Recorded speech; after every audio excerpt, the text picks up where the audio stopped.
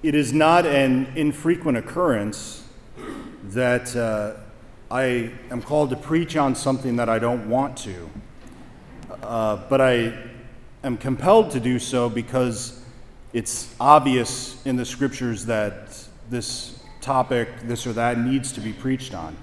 So when I'm preaching on something like today, humility, I would really like for you to have the disposition that I'm struggling with the same things that you are, lest you think I'm telling all of you to be humble because obviously I already am, which even if that's true, if I thought that, would mean that I'm not. So it's kind of a double bind there. Okay, so clearly the readings today point us to be humble. But to be humble, we also need to know what it means to be prideful. We need to know the opposite, right? What's interesting about the sin of pride, there's a number of things that are interesting about it. Number one, it is one of the least confessed sins. So over 19 years of hearing confessions, it rarely gets confessed, which either means we're the most humble society in the history of the world, or people maybe are not sure what it is, or perhaps are not sure when they're falling into it, when they're committing the actual sin of pride. Really, every sin is a sin of pride. So what is pride? From whence does it come? What are some examples of the sin of pride? Well, number one, pride is probably the worst sin that can be committed. It's probably the worst sin. The great saints, the great moralists talk about the difference between sins of our higher nature and sins of our lower nature. Sins that are of our higher nature are of a spiritual variant, whereas sins of our lower nature are more of an earthly or a physical variant, if you will. So many people will confess sins against the sixth commandment as though they're the worst sins, and they're not. They're not by a long shot. The sins that are of a purely spiritual nature, pride, envy, are much worse because they come straight from hell. The sin of Satan is the sin of pride. We don't know a lot about how the angels that fell, but we do know enough from divine revelation that that's sort of what happened. That there were some angels in the first act of their existence acted against God, right? They rebelled against God. And what seems to be clear from Revelation is that Satan, who was an angel, tried to grasp for himself what was God's. He wanted to be like God. Now remember that Satan is not God's equivalent just on the bad side. Satan is Michael's equivalent on the bad side. There is no power that is equivalent to God. Right? We don't believe in a dualism, good and evil, equal powers in the universe. There is God who has all of the power, and then there's everything else. So Michael, whose name means, it's kind of a question exclamation, whose name means, who is like God? Right? Because Michael is the great adversary of Satan, who wanted to be like God. So Michael himself, in his existence, who is like God? No one is like God. And it is Michael who throws Satan ultimately out of heaven. This great battle. Now, when Adam and Eve were created, we look at the Genesis account, and the first 11 chapters of Genesis are kind of allegorical. They're not meant to be taken literally. Everybody has understood this since the beginning of, well, not everybody, but we have as Catholics, since the beginning of Christianity, we understand that the Genesis account tells us truth about how we were created and how the universe was created, but it's couched in sort of allegory or a sort of myth. But it still conveys truth, all right?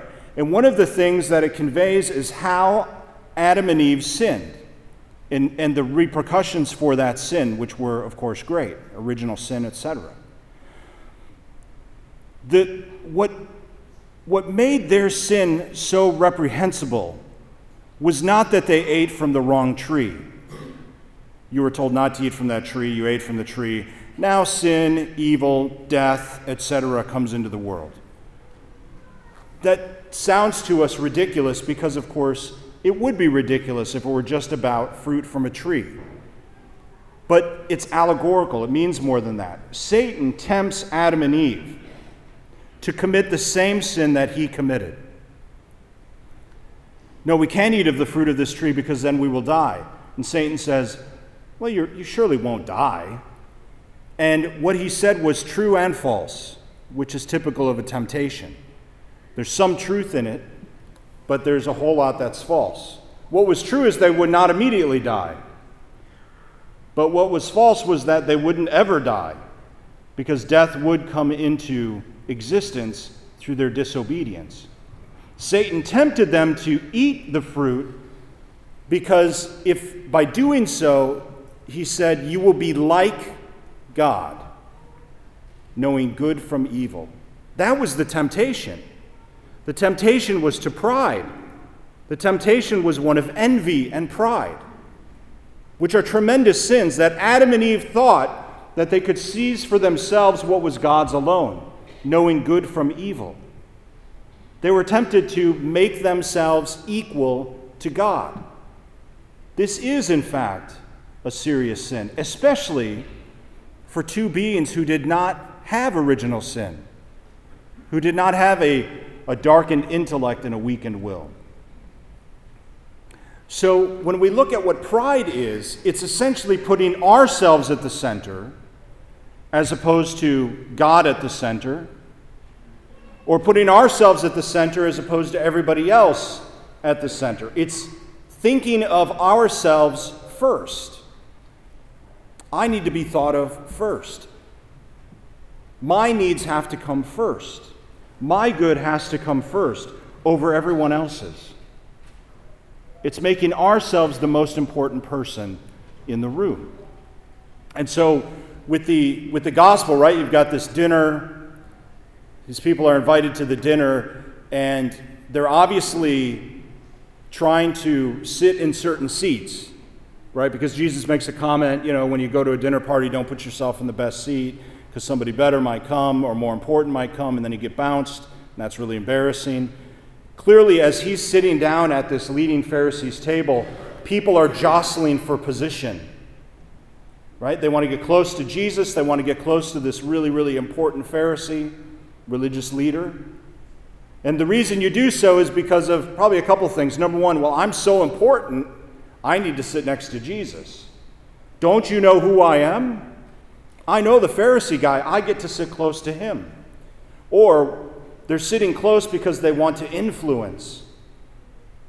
My needs need to influence Jesus or this religious figure.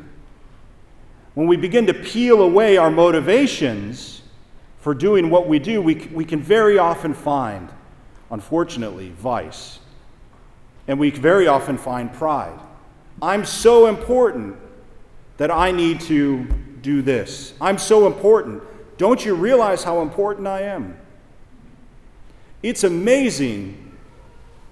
Okay, I'm going to say this, and I don't mean to offend anybody, but it's just true. It's amazing how many times people say that to their priest. Don't you know who I am? Don't you know how important I am? It's amazing. And I think, well, okay, no, I don't. I'm new. I don't know anybody. I know like 3 names. I don't know anybody. But in a way, everybody to me is just as important as everyone else.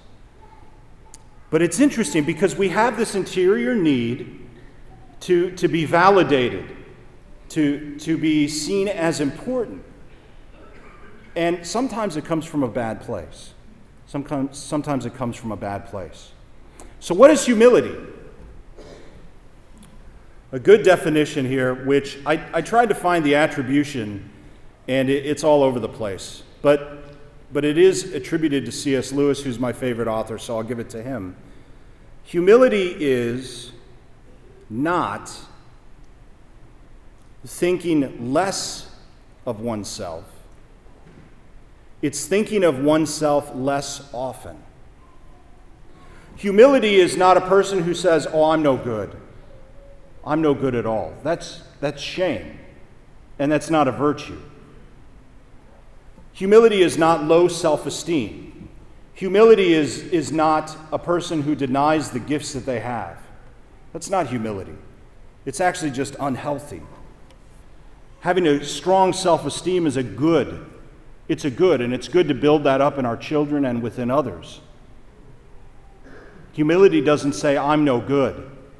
Humility doesn't even consider the question because the person is thinking about someone else. That's the difference between thinking less of oneself and thinking of oneself less often, is that a truly humble person just isn't thinking about himself. He's thinking about everyone else whose needs need to be met. A husband is thinking of his wife, not primarily of himself, and vice versa. Trying to secure the other person's need and the other person's good. Let me tell you a story that happened this week. It's a beautiful story. You weren't there, so I don't know if I can convey it, but it was beautiful. So I had a call for an anointing, and she wasn't a parishioner. She was from a different parish, but she's in our boundaries, so I went to anoint her. And she had just received a cancer diagnosis. She was terminal, and so the family called and said, "Father, could you get here ASAP?" So I went. And I walked in the room. She didn't know who I was because she's not a parishioner, right? She didn't know who I was, but she saw the sin fighting suit, and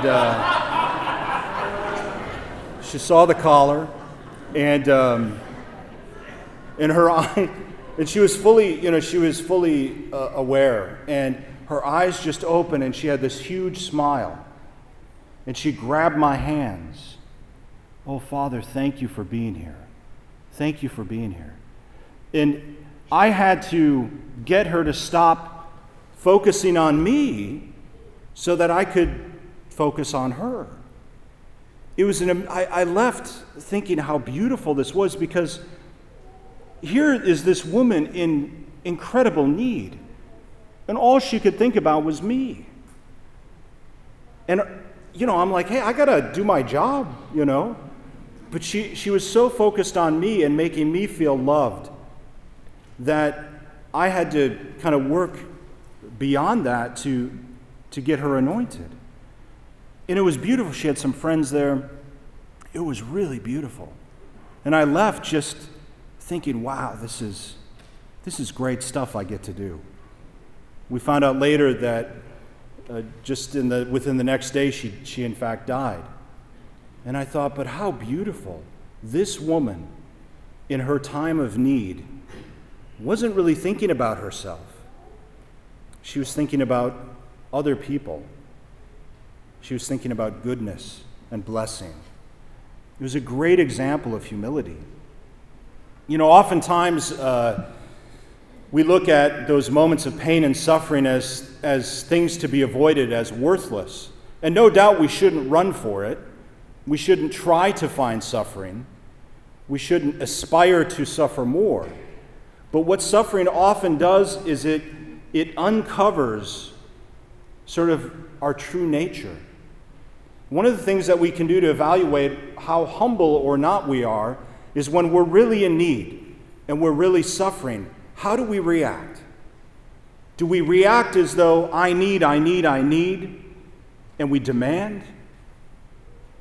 Or do we have more of a disposition of, I do need, please help me?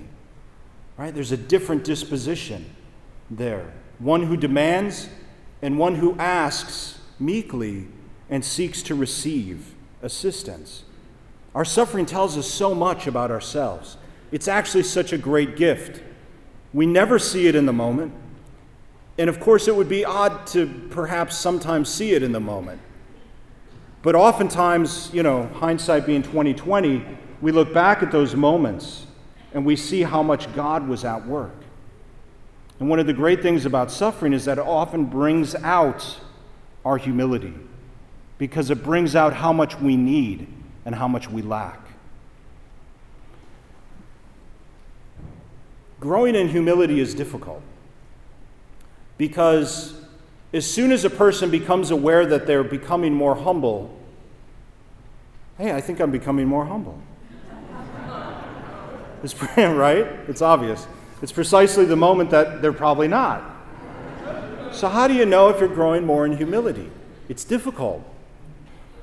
Perhaps it doesn't, sometimes certain virtues you can kind of go after directly, like courage. You know, one of the moral virtue of courage is something you can just kind of go right after directly and work on. And that's a cardinal virtue, but the theological virtues are a little different, because they come from God, and then they move us toward God. Faith, hope, and love, of course. And humility, which comes forth from that, is a part of those theological virtues. It comes from God and ends in God. And so perhaps a direct focus on humility isn't good, but rather some qualities that a humble person has. In other words, you don't set out the day saying, I'm going to be humble today. But perhaps a person sets out that day and says, I'm going to focus on myself less. I'm going to focus on my wife today. I'm going to focus on my husband today without becoming bitter, or my children today without becoming bitter, or my coworkers, whoever it is. I'm going to focus more on the other as opposed to myself. And then allow God's grace to change me and form me into who He desires for me to be. I think that's how we might be able to grow in humility without getting trapped in sort of evaluating ourselves along the way. Humility and charity being so intertwined that when we're more charitable toward others, we also, of course, we become more charitable, but we also become more humble, because we're focused on somebody other than ourselves. Ultimately, as with all these things, we're trying to become the people Jesus wants us to be. God wants us to become certain types of people. He wants us to be loving, right? He wants us to be kind. He wants us to be a lot of things. But there's no room for anyone in heaven who is not humble. And so we need to become humble so that we can enjoy our eternal destiny with Him. Please stand.